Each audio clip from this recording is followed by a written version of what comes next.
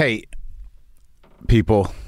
I talked to Michael K. Williams on Wednesday, February 10th of this year, a little over 7 months ago. It was an amazing conversation. I was excited. I was a tremendous fan of his work. And we had an amazing conversation. It was on fire. So alive. Just lit up, that guy was, with life. He was found dead in his Brooklyn apartment on Monday, September 6th. He was 54 years old. The cause of death has not been released, and there's no point in speculating on how he died. The information will come out eventually. The conversation I had with Michael, we had because he was promoting the film Body Brokers, which is about drug treatment fraud. And in general, it's about drug addiction. I had talked to Melissa Leo, who was also in the film. I later talked to the director of the film. And we don't always do that, book many people on a particular film. But I wanted to talk to Michael because he was great, a great actor, a truly gifted, unique person. And we got along incredibly well. It was intense because we talked openly about our common history with addiction. And Michael talked about the times he relapsed. And if you listen to the conversation, you'll hear him make it very clear when he says, and I'll quote it, only because you'll hear it. Relapse is a part of my story, but I'm living good today. All we've got is today. This is not in contradiction with anything that happened to him, no matter how it happened. Someone who deals with the disease of addiction only has today. Tomorrow is a whole new set of challenges. And that was a great, great day talking with that man. So this conversation is a snapshot of Michael K. Williams' life. One day. And it was a good day. And this was a good talk. Rest in peace, man.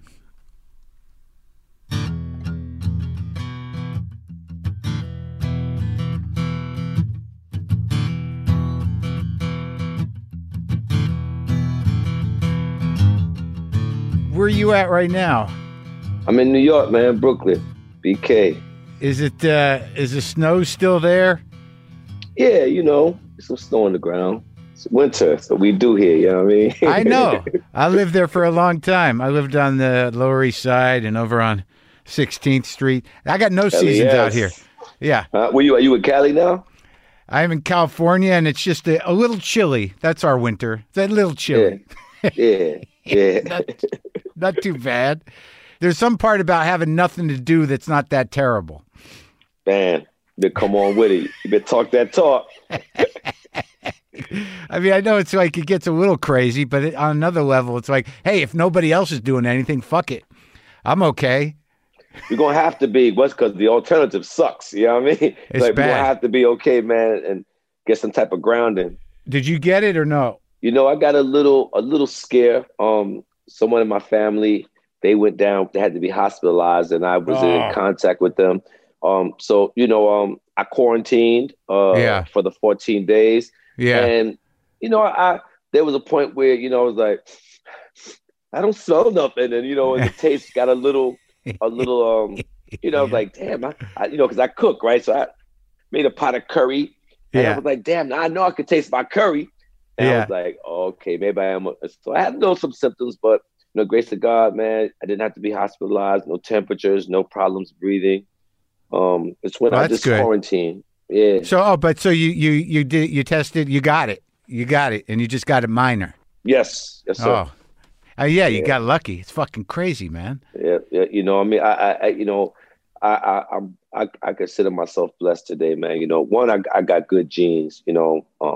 I came from really good genes physically, and over the summer, man, like you spoke about with everybody else ain't doing nothing, so I had to find something to do because nothing for me is not an option. I don't mind double workshop. I'm Sure. that dude. Yeah. So I found physical fitness this summer, but not for the sake of muscles. I got real familiar with cardio and calisthenics and stretching and breathing, simple shit. And I truly believe, man, that because I put that in my program and my daily routine, that it gave me a leg to stand on to fight that motherfucker back a little bit, that shit, and it didn't knock me down. I mean, I'm no doctor. That's just my little take on it.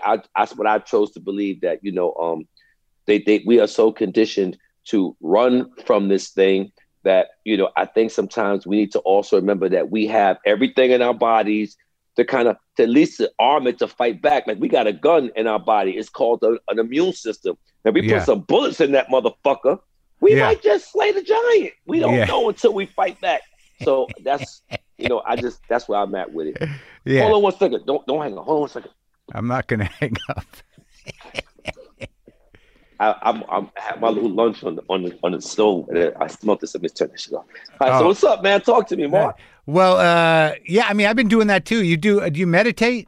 Yeah, not as much as I used to. I'm one of those people like, damn, meditating is so hard. I'm like, damn, Mike, you mean sitting down, not saying shit, turning up your brain, closing your eyes? That's hard? Like, really? You got to do it first thing. It's only hard if you've been doing other shit. If you had a bunch of coffee, you've already eaten, you know what I mean? Well, whatever. You've already on the computer, and then all of a sudden, I got to sit down and shut it off. Right when you get out of bed, just do it. That's what I've been doing. I just started a couple months ago. You know what? I received that, brother. Thank you. That's the trick, because, I wait till I by the time I remember to do it, I've already done a few things in the morning. Yeah, and your brain's on fire. It can't. That's what the trick. Do it first thing in the morning before my feet even leave the bed. Right. I got the mat on the floor. I got, I just see it on the floor, and I get up and I do yoga a little bit, and then I sit with the English guy on the app, the Headspace app, and he talks me through it. He's annoying, but talks me through it. You know what? I'm gonna take that suggestion, bro. I'm like, the next time I see you, I'm gonna be like, thank you. And this is about it. You gave me two things. One, do it first thing in the morning. And I got a yoga mat here that I never use. But if I lay it out in my room, in my bedroom by my bed, and if I see it, it'll jar my memory. That's a great idea, man. I'm gonna try that shit, bro. Thank you. Just get up and do it. Like, I also, I'm a big fan, and I watched the new movie, The Body Brokers. And look, I'm a sober dude, and I know that world a little bit. And then, as it reveals itself, it's sort of like it's insane and heartbreaking and informative. I really liked the movie, and I thought that you did a great job with it, man. Oh man, thank you. First of all, this was a passion project for me because I share your story. I'm in the club as well too. Really? Yeah. Yes, sir. Anybody that's heard me speak before, I'm not shy about it. Relapse is a part of my story, and but I'm living good today. I guess all we got is today. But this film, jails, drugs, jails, institutions, death, right? Yeah, right. So I've had my fair share of institutions. Thank God I haven't gone to jail yet, and obviously I'm still here. But I've had my fair share with institutions, and I feel what you said was this film.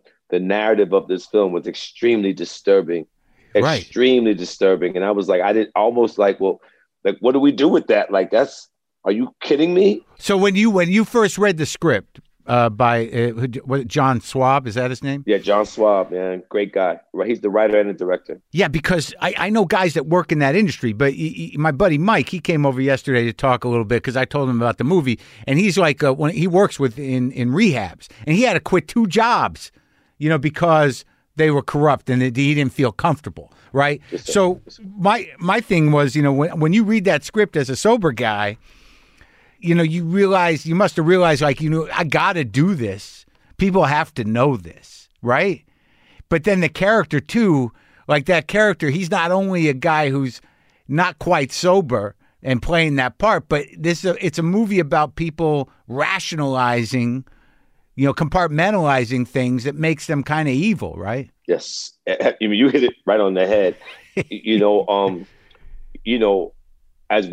you and I, we both know, being sober doesn't take away the craziness. There's a lot of crazy motherfuckers in this program, me included. Right? I call them demons in exile. There you go. You know what I'm saying? And to me, Wood was a perfect example of that. Yeah. Right. Like I'm sober, but I can still do cocaine.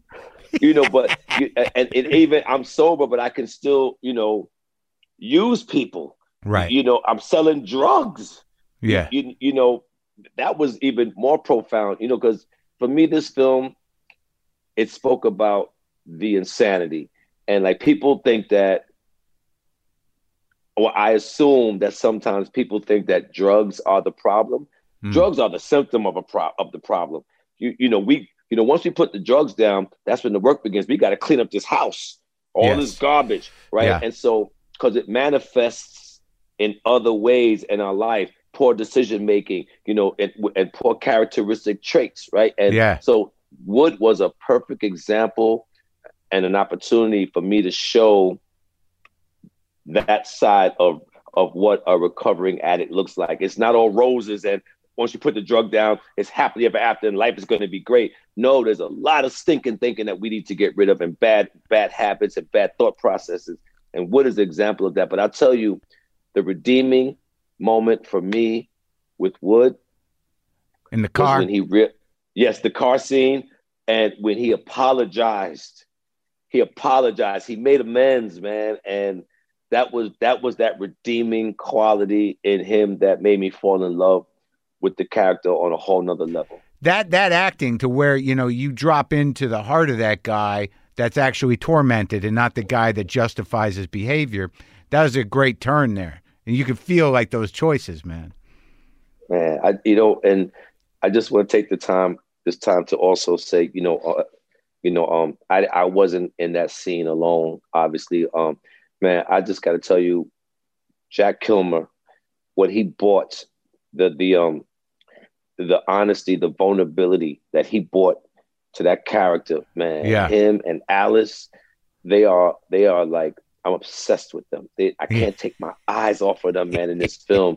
But what Jack brought in that scene in that car, that level of loyalty that he had, that the way he looked up, he brought so much to the dynamic, man. I couldn't have reached where I needed to be had it not been for what he brought to the table. That's interesting. It was, he was great. And it was definitely that contrast of like, that moment where he says like, people have been talking to me like that my whole life, and you realize. Come on, bro. Validation. He saw Wood. It was like, that was like a meeting in the car right there. Right. Man, that scene it meant a lot to me. And he brought so much to it, bro. Him as with his instrument, he brought so much to the character. He made it very easy for me. Yeah, very easy. Yeah, man. Well, I got a question because I get asked it too. Because when I did the show Glow, my character does blow, and I've been sober, 22 years, something. And people always ask me like, was that hard? And I'm like, I don't know. I didn't even think about it. What was it like for you to be around drugs? In the film, Body Brokers, ironically, Wood didn't trigger me because of the decision that I made as to where he was in his recovery when he was sniffing that coke at that pool party. Yeah. I'll tell you who did trip me the fuck up was Freddie Knight on the night of, when he was sniffing dope and the reasons why, the escapism. That was very familiar to my journey, to my struggle with this disease, man. Oh, when you were in jail? Yeah, it's called The Night of, and I saw it. His name was Freddie. Yeah. Freddie Freddie Knight triggered the hell out of me, man. He woke up, he was rubbing that genie bottle like a motherfucker. I was like, no, get back in. Yeah, I don't know. Wood that night, I believed Wood when he said, man, yeah, it was more about, the chicks being in the moment. I don't think that he was in a relapsed state of mind. Although, technically he did get high. Right. I don't think that it was that. I think he was just in the moment. And because he said it, the chicks, these dumb chicks bought this shit over here, blah, blah, blah, blah, whatever. Right. Freddie was in a different space. That I don't know how to do drugs recreation and just for the moment. I know how to numb the pain. He did it to cope. Cope. That's what I did it for. And that tripped me up. Right, man. So when did you start? Where do you think it started with you? Where'd you grow up? Oh, I grew up in Brooklyn, man. I grew up in East Flatbush, Brooklyn, in a little project called the Vanderveer Estates. And, like I said, it ain't about the drug. The drug is a symptom of the problem. But I started coping very early, and I became an actor very early. I would say by the age 9, I was completely addicted to fantasy. Like nothing about my life did I want, So how did that manifest itself? Like, what kind of fantasy what were you into? I mean, being something I wasn't. Yeah. Like for instance, my community, is a West Indian Caribbean community heavily. That that's. We call the Nostrand Avenue, Little Haiti. Is that where your folks are from? No, my mother's from the Bahamas, actually. Oh, okay. And my father is from the South, which is, so you had half of the community that was West Indian Caribbean, and then you had the other half that was Black American.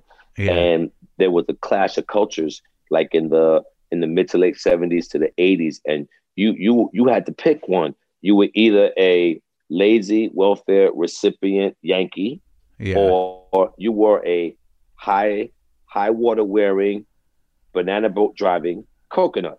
Yeah, those were your options. And my mother being from the Caribbean and my father being from the South, and me having a huge need to fit in, right, and this low self-esteem, I started I lost my identity very quickly, very young, trying to fit in.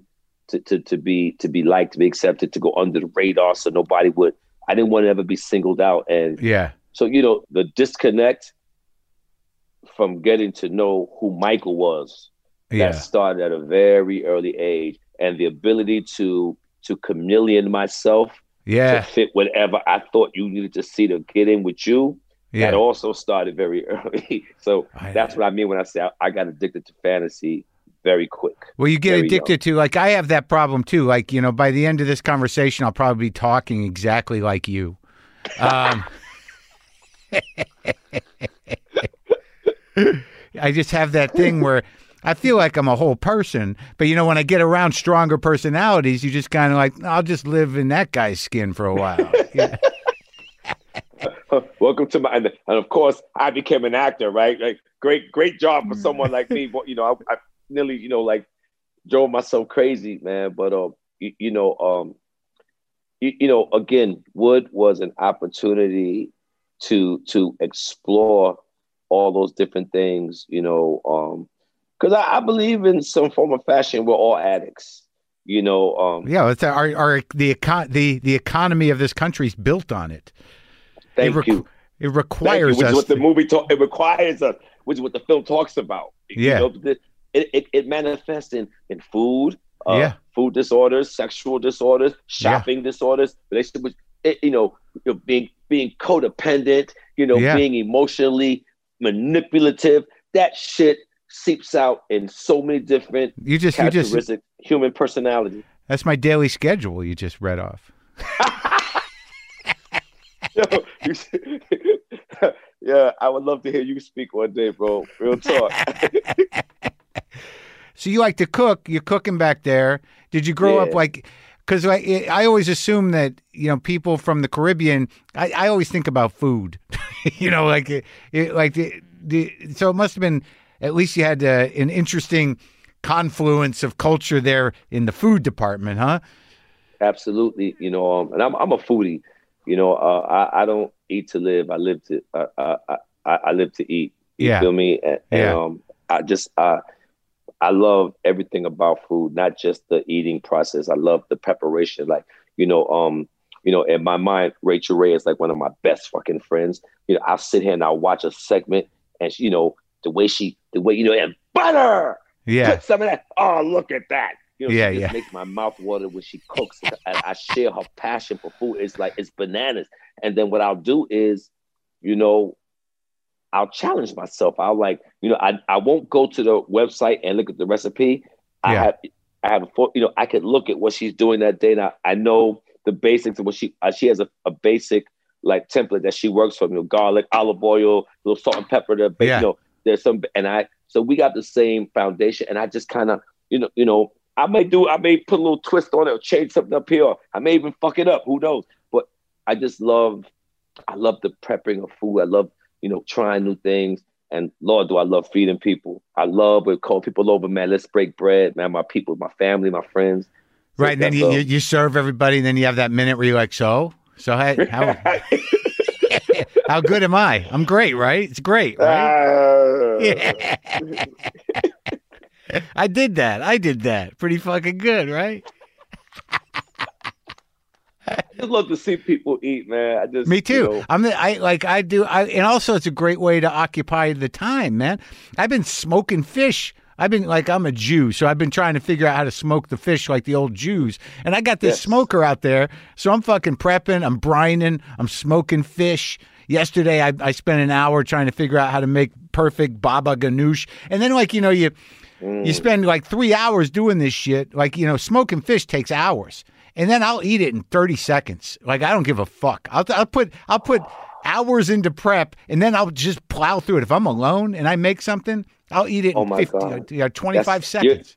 You're 2 for 2. The yoga mat and doing meditating in the morning. I'm going to find out how to smoke some fucking fish. You got a smoker? I'm going to get one, because I know I've heard about this process before. I'm going to get the smoker, and I'm going to go to air fryer. Those are two things I want to get. Try that shit. But the smoker, ooh. Oh yeah, I heard about the air fryer. Everyone's talking about the air smoker. Yeah, they gave it to me. The Traeger grill. They gave me the smoker, the wood pellets. You got a yard to put it in?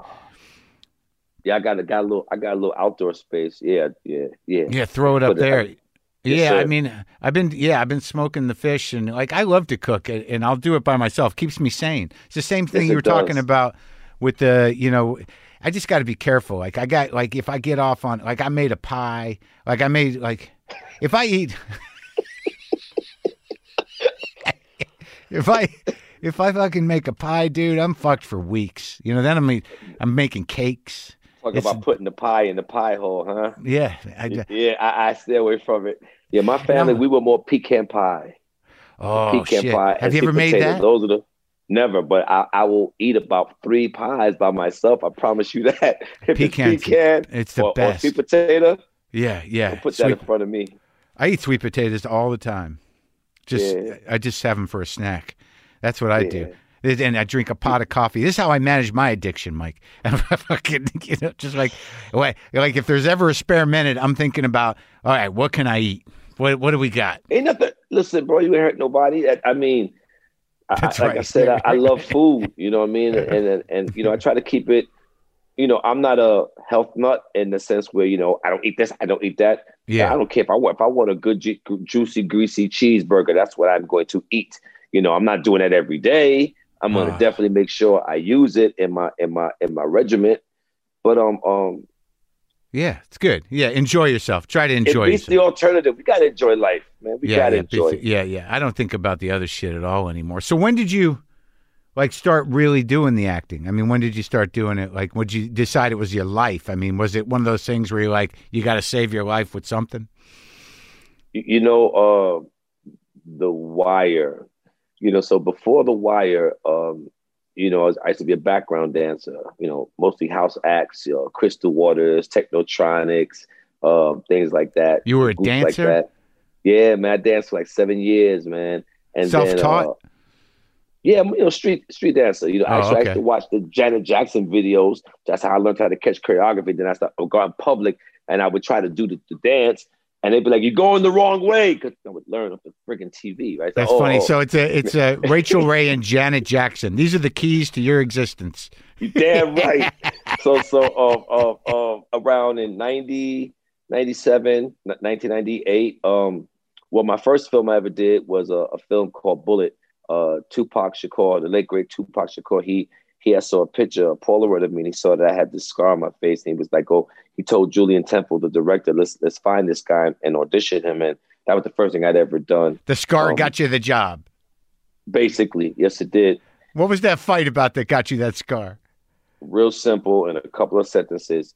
25th birthday, pissy drunk, ballroom brawl. Nothing special. And except the fact that I almost lost my life that night. But Who yeah, started it? There was a situation. Well, I started it. I was drunk. I had the liquid courage in me, and I saw a situation with someone that I had known at the time.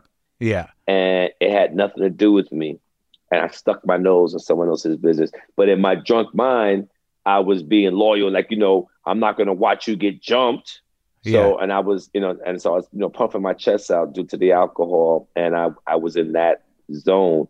And when that situation de-escalated, those dudes that were having a confrontation with the person that I knew, they turned their attention on me. And the rest is history.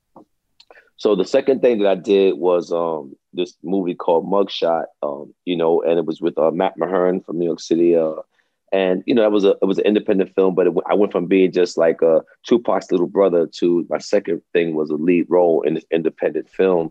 Yeah. So, I was starting to get a little, starting to think this could happen. And then, Dick Wolf, he had all of his projects, New York Undercover, Law and Orders. That was essential for young New York City actors at the time. And I started booking those things, and then the phone just went dead. 1999 rolls around. With the Dick Wolf stuff, though, were they did you feel like you were being typecast? Hell no. I never, I still to this day don't acknowledge typecast. Newsflash, I don't get to assimilate into other cultures very much. I'm a black man and I tell the black experience, right? Yeah. And, yeah. I'm from the hood. Yeah. And I know for a fact I have a front seat view with how people end up in the situations that they end up. No one wakes up one morning and says, "I got it. I'm going to be a successful, a crack dealer on the corner, or I'm going to be a successful thug that robs people, or I'm going to be a successful thing." No one wakes up and says, "I'm going to be a successful anything that gets them in jail." Right. They do that out of a series, out of a desperation and a feeling that they have no other options, right? And I've watched that happen so many times to people that I call my brothers, my family members in my community. And when I started becoming an actor and people in Hollywood was looking to me to portray these stories, I immediately wore that as a badge of honor. Because I was like, this is my community. These are my people. I know these people. I'm gonna do everything possible to make sure that people who don't know this lifestyle, who don't know this community, will leave from the story feeling empathy and having some sort of compassion and some sort of understanding. Not saying you got to agree, but those three things, I made it my responsibility to leave the audience with those three things. Well, that's interesting. So your point of view was that, like, instead of looking at me as somebody who is pigeonholed by this type of role, you say, like, yeah, but these are real people who I know, and this is part of the experience, and I'm going to depict it with honesty and authenticity, and these characters are going to be alive. This isn't, I'm not playing a caricature. This isn't a puppet here, so you won't. So I imagine that when you look at a script, you think in terms of, like, how deep is this fucker? Like, is this a real thing, or are you selling this guy short? I don't have to even wonder. I can read the first 20 pages and know you bullshitting as a writer.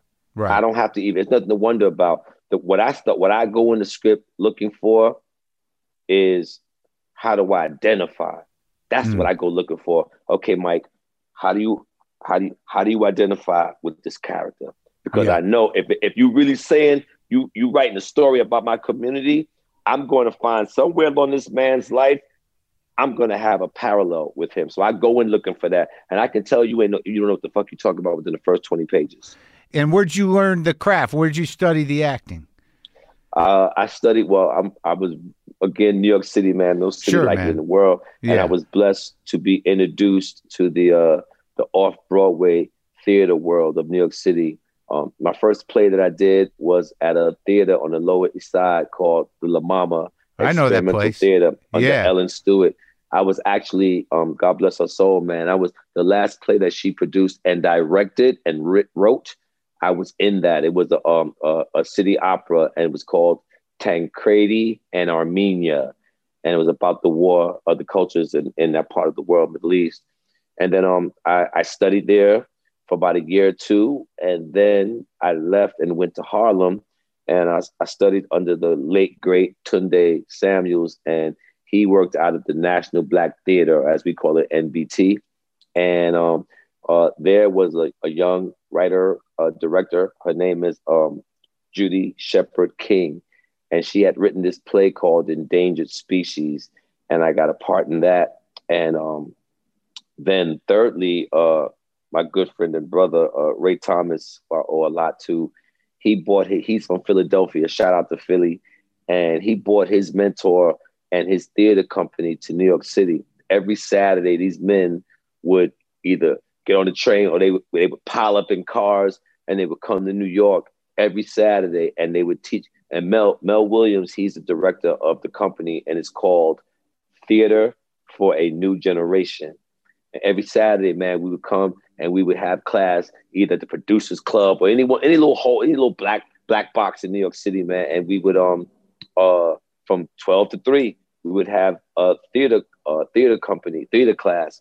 And then, it would be a 10-week course that he would do. And then around the 4th or 5th week, he would start giving out, he would break us up into groups, into partners, and he would give us scenes from a classic plays like Streetcar Named Desire, Ceremonies and Dark Old Men. He has a litany of classic plays. He would take scenes and he would give us the different groups scenes. And at the end of the 10th week, the last 2 weeks, he put us on stage. We would put up, and he called it, the theater night would be called the Night of Scenes.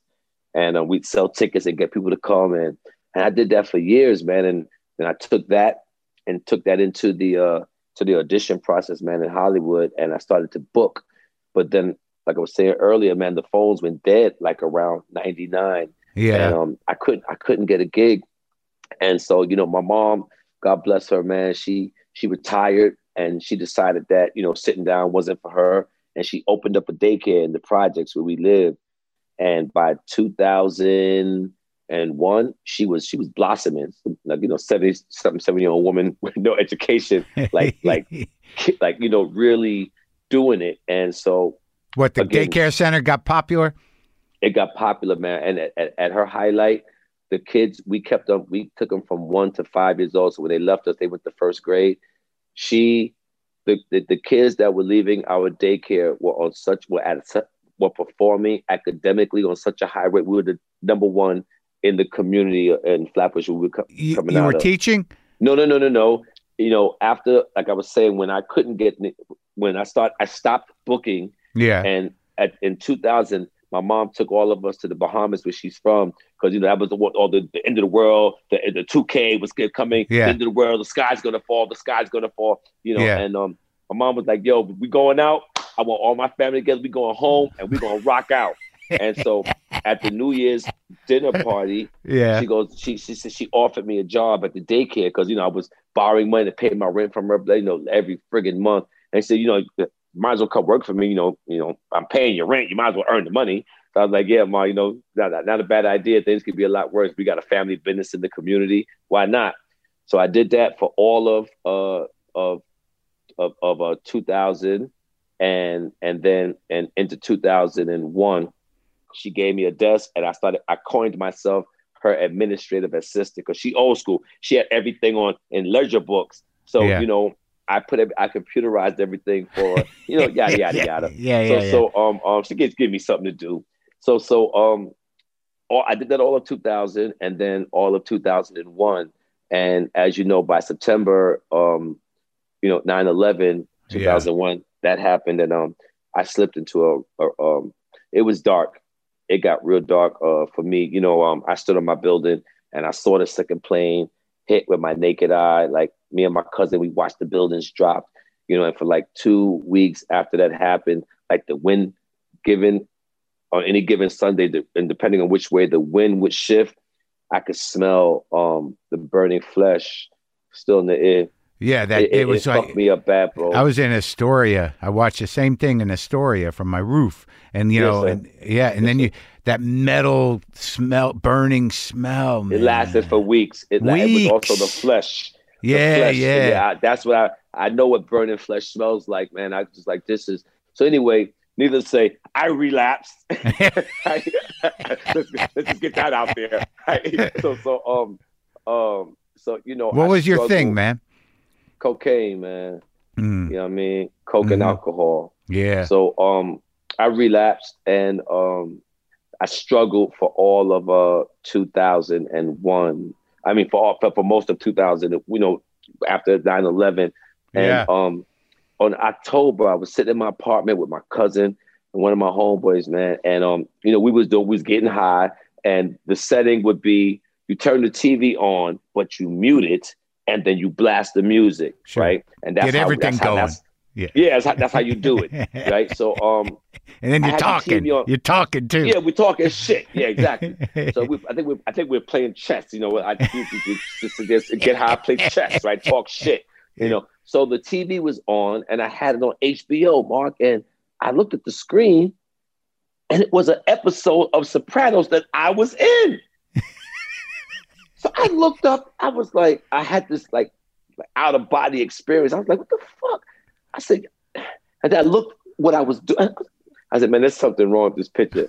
And so I asked my mom's, man. I said, yo, mom.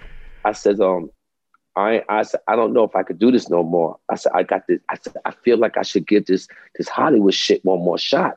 And she said, what you need? I said, I need you to lend me some money because I got to reinvent my package because I've been up the scene for 2 years, and now they doing this new thing called a reel. You got to put a reel together, and I got to do new headshots, blah blah blah blah blah. So I got to hire people, Mom. And she said, all right. She lent me the money, and this was in late October, early November. I did everything, and you didn't spend it on drugs. That's good. Not all of it. Hey, y'all, keep it real, right? Yeah. Not all of it. Yeah. But I got what I needed to get done, and then I gave them out. I had a hit list of 10 names of people who I knew in the business that if I had any shot, I could get it from them. And you know, Queen Latifah and Shakim Kapoor, Jimmy Roseman, Jackie Brown Carmen. I remember it was 10 names, and I sent out the new package, and I said, you know what? It's Christmas, and they're gonna look at it. They're going to see that I'm back on the block, and my phone's going to be ring off the hook. Give it the second, third week in January. It's going to be major, right? And here we are, February. Ain't nothing happening. And my mom was like, where the fuck what did you do with my money?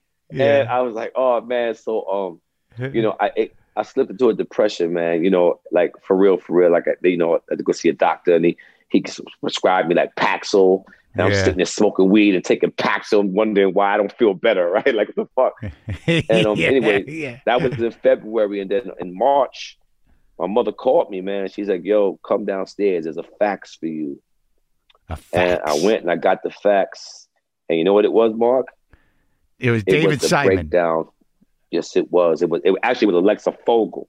And it was the breakdown for Omar Devone Little. And that's when I knew this is real. This is real. Like I got this. This is it. I knew. They offered it to you? Well, no, I had to audition. Yeah, I had to audition. But once I got it, I'm saying, you know, I went in her office. She auditioned me. I think 3 days later, she called me telling me to be on the next Amtrak and report to Baltimore. Like I was on the set for like a week before I even met David. Like I had to like jump right in head first, and I never looked back, bro. Thank God you'd done the research. Yeah, right. Yeah, you joke, but that's for real. Yeah, I poured a lot of my pain into the character of Omar, man. A lot. yeah. Yeah, I mean it's a great character. It was one of the the best characters of that whole thing. I mean, I remember like I didn't watch it in real time. I watched it all at once. So like I watched it a couple years after the fact, but I was in New York and I was doing a radio gig, and I just would watch 3 or 4 episodes a day like I was on drugs, man. It was like The Wire was my drug. I would binge. I would do like 4 or 5 episodes a day, and I'd feel fucked up after. But your character was like, every time Omar came on, you're like, there's fucking Omar, man. You're always happy. I'm going to tell you a secret, though. Yeah. You want to know what the best character on that show was? Hands down. Yeah. It was the city of Baltimore. Yes. I promise you, like that city permeates. I can't, you had to be on those streets. Like, we shot a lot of location. Yeah. Why it wasn't a cushy set type of a gig. We was in them streets, bro. And I got to know the people. I got to see the culture. I got to feel the streets. Yeah. And when I tell you that city is one of the most beautiful cities, one of the most beautiful gems in this country, and we don't know it. But Baltimore, the city of Baltimore is the number one character. The people and the energy and the spirit of that city is the number one character on The Wire. And Simon loves that city. I mean, so like he still lives there, born and bred, still there. Yeah. I interviewed that guy. He's a smart guy. Yeah, crazy motherfucker. That's my big bro. Yeah, I thought obviously I'm not alone in thinking that was an amazing show, but it's just all the performances were deep, man. And I just work with Andre. I'm friends with Andre. Andre Royo? Yeah. Come on, man. Yeah. Come on, man. We just did a movie a month ago. I know what it is. Me and him, we stay in contact, man. I know exactly which project you're talking about. Oh my God. I can't remember the name, but I know. To Leslie, it's called. Is the name. Bingo. Yeah. But I can't imagine you two getting together. I would have to sit that one out and just to watch you guys talk. We've been talking about that. Me, him, and Sonia. Yeah. Well, Sonia and I have been talking about developing something. Sonia Song, who played Kima Greggs. Oh, okay, right. Yeah, us three, we the Three Musketeers. And she and I, we both have full working knowledge that you must know now too. Andre Royo was special. Yes. He different. Yeah. He far from regular. Like we all cute. All of us is cute. But Andre Royo was special. And like you gotta, if you know him, then you know what I'm talking about. I ain't got time to go into why we know this, but you and I know why I say he's special. He'll go there, man. So, Dre different, bro. Yeah. He says he says with such vernacular and such effortlessness what most of us are thinking, and it's not tacky, it's not offensive. He just has this way of spitting that shit that's on all of our minds, but none of us have the balls to say. And he does it with such a freedom that you just have to, you'd be like, you just don't like, what do you do? It's like, anyway. Yeah, no, he's got, there's a like a real kind of honest vulnerability there that he speaks from. Perfect. Yes. Right. And you just got to be like, what the fuck? You can't, you got to love him. You just got to love him. That's true. You have to love him, man. Yeah. And, or you hate him, but you ain't gonna like him. You're either gonna love him or you're gonna hate him. And if you hate him, you got problems. You got fucking problems, my dude. So we've been working on a project that will highlight Dre, man. And if I could be it's funny you said it, because we really, Sonia and I, we talk about that often. We got to create something for our brother, because that's how much we feel he's just that special to us. Yeah, and I think also like it's a weird place for him because like he should be in everything, but I don't know how much is coming to him, and I don't know if he's if people really know how to use him, because if they did, he'd be working. Come on, man! You already know what that's about. That's a whole other conversation that I'm not going to go down that road right now, because I'm tired of waiting for they. I'm at the point now where it's time for me to build my own table. It's time for us to build our own table. Sure. You can start a production company. That's already done. It's called Free Dome Productions. Dome Peace, Free Your Dome, Free Dome Productions. And we out of here. We're housed in the Navy Yard here in Brooklyn. And that ship has sailed. And this pandemic it's humbled us. Yeah. And it has leveled the playing field massively. And if it's ever time to shoot your shot, I believe it's now. Yeah. So, you're right. They don't know what to do with him. They barely know what the fuck to do with me. You know what I mean? So, it's time for us to lift each other up. Now, man. Do you ever think about theater anymore? Absolutely. Absolutely. Me and my brother, the same gentleman that introduced me to theater, Ray Thomas from Philadelphia. Yeah. He and I was talking the other day, man, and we're working on this idea about a traveling theater. Like just take it, we come with a story and travel. The idea of traveling theater and taking it to like neighborhoods that normally would not be exposed to a play, and what that would look like. That'd be Well, someday when we can go back outside, we can. Yeah. I can't congregate right now, but we definitely talking about that, man. It must have been interesting, like La Mama, because like that's some weird shit sometimes. And you know what I love about theater too? There's no mistakes. There's no cut and action. It forces us to use everything. Yeah. You got to stay in the moment. It forces me to stay in the moment. Like I remember when I first started coming around, because of my theater training, I memorized everybody's lines. In fact, I would only write my lines and not memorize them. I would just write them down, but I would memorize your lines, the other actors' lines, because I needed to stay in that moment. And what I did with my dialogue, I would tell myself, well, Mike, if I understand the world and what the other characters are saying and where they're coming from, my lines will be common sense. It'll be logic. I don't have to remember my line. It'll come to me because it's logic. Oh, and then so then the intention. Bingo. Right. Bingo. And so theater taught me that, and theater also taught me because it taught me to know the intention. If you switched it up, because another thing about Andre Royo, he also comes from the theater background, the same circuit that I was running and Dre was running, and we didn't know each other at the time. Yeah.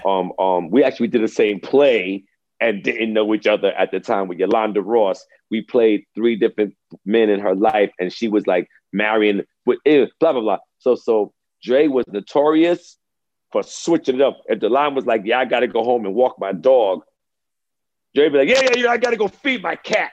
Yeah. and you gotta and theater taught me, no matter how many nights we do it, if I mess around and stop listening to you and waiting for you to shut up so I could say my line, I could get tricked with an actor like Andre, who might, he might throw you a nugget, and if you're not in a position to catch it, you're gonna trip. It'll knock you in the head because you're so.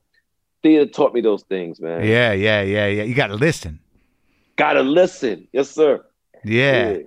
So you feel better. Now, when you did The Wire, were you high? I didn't get high the whole first season of The Wire. I had wanted to make such a good impression on David and Nina and Ed. I decided, I stopped smoking weed. I wasn't getting high, nothing. And ironically, I picked up cigarettes. I said, because I said I can, cigarettes don't get me high, and it'll feed my oral fixation. That's a tough one. I started, but I went to clothes, like the jar rooms. Yeah. I started there, and so the whole first season I didn't get high, and then they made me a series regular on season 2. Yeah, and as we all know, season 2 is about the docs. So what happened again? My idle mind became the Devil's Workshop. I'm in Baltimore. I'm already partying, going to clubs and things of that nature, and I have all this time on my hands. I don't have the responsibility that you can't get fucked up because you got to be to work tomorrow. There were like weeks a week or days, chunks of time in between. So you got to play some chess. Use me. And you know, and I ended up picking up in season 2. But you know, I really, man, the cast of The Wire, Wendell Pierce, Sonia, Andre, Wendell's the best. Seth Gilliam, Dom Lombardozzi. These men and women, man, they would come grab me up. They never let me slip too far between the cracks, man. And we became a family they became my family on season 2, I should say. And that still holds true to this day. That's beautiful. And I can't, there's, in terms of influences, to have Andre on one side and Wendell on the other, you got the full spectrum, man. You know, you got the raw honesty, and then you got the thinky stuff. You know what I mean? Wendell is like an oracle. Yeah. You know, a lot of heart. And a lot of heart, and he got a lot of fight in him. Don't let those reading glasses and that 3-piece suit fool you with that necktie. Wendell will fuck you up. And that's a New Orleans dude through and through, man. And he's educated. Yeah. And he's not afraid. Yeah. You know, and you know, like he drops jewels. Like he's full of wisdom. Like early on in the career, man, Wendell sat me down, forget what we was talking about, but he said, you know what, Michael? He said, this business is about the work you do, the people you meet, and the relationships that you build. And I never forgot that. Yeah. It kept me humble. It kept me focused on what's important about being in this land of make-believe that we live in. Yeah, yeah. Kept me. Yeah, so that's the kind of thing that Wendell. But he'll be right beside you at the bar, throwing him back. He has, you know, a lot of people don't know Wendell. If you look at him and you perceive him a certain way, and you miss the party. You will miss the party. Weren't looking at his suit and tie. Yeah, I've talked to him. He's a great guy. So when you did the Boardwalk Empire, man, how do you feel about that time travel business? You like going to different time? You know, I was talking to a good friend of mine, and he kind of hit me, you know, pulled my attention to what you just said. Yeah. Yes, the answer first off is yes. I do love going back in time. I decided to use those stories, whether it was Chalky White on Boardwalk Empire or Jack G in Bessie opposite Queen Latifah, or if it was Montrose Freeman in Lovecraft Country. There is something that my friend Gano, he was telling me, he said, yo, Mike, he said, have you noticed the ancestors keep bringing you back, using you to tell their story? And it's not just all over the place. I'm always being asked to go to the 1920s, the era that my father was born in. Huh. And my good friend, like I said, we was talking. He was like, you know, we do, you know, I work with my ancestors, man. I acknowledge them on a daily basis. And he hit me to that just recently. So yes, I do. I also take the opportunity to go back in time and tell the stories of my ancestors. I also wear that just as much with a badge of honor and a huge responsibility to me as well. Is your folks still around? My father's deceased. My mom's still alive, man. She just made 93 this past December. Still swinging that cane, trying to knock me out. Come here, I'll knock you out. I was like, all right, Mom. She lived close by? Nah, man, we got her out of she's out of state. You know, we got her out of New York. You know, 93. She did her bit here. Mom, 50 some odd years in the projects. You know, she managed to save her. And let me go on record. She bought her own house cash from that daycare, you know, and yeah, man, it took some nudging because she was so comfortable, you know, 50 almost 60 years in one apartment, in one building, in one community. Wow. And that's New York, man. Yeah, in Brooklyn, right? Yeah. In Vanderveer. And it, you know, like around 70 after her 75th birthday, man, we took some nudging, but she said, what the hell? Okay, I'll go. So she's out of state now, but she's doing fine. Yeah, she's happy, very happy. And you're happy? Yes, I am, man. I'm grateful. You already know. You already know. Yeah. I'm grateful. I ain't got nothing to complain about, man. We here. Yeah, and you're cooking. You got Rachel Ray. Damn right. Yeah, I'm about to go. Yeah, Rachel Ray. She could. I'd have missed her already for this morning. I'll catch her. I'll catch her recipe tomorrow. Have you ever met her? Yes, actually, I did, man. She interviewed me when I was doing this show called Hap and Leonard. And did she know? Did she know you were such a big fan? Well, after the show went off, yeah, she found out because I was not about to leave. I said, yo, Rachel. I said, hey, yo, I said, there's no way I'm leaving this studio without you making me a hamburger. You gotta make me the special Rachel Ray burger. Because with the 3 different kinds of meats, I need that in my life. She looked at me and she chuckled. She's like, this motherfucker. But she went to the set kitchen because there's a real kitchen on that set. That's all real. Yeah. She went in the back, and 20 minutes later, man, I had an authentic, Rachel Ray cheeseburger. I could have died and went to heaven. Well, I'm glad that happened for you. All right, man. It was good talking to you, and I love the movie. I love your work, and this is like going to a meeting. I feel better. Thank you, Mark. Same here, brother. Thank you, man. Okay, pal. Take it easy. Yeah, man. Bye.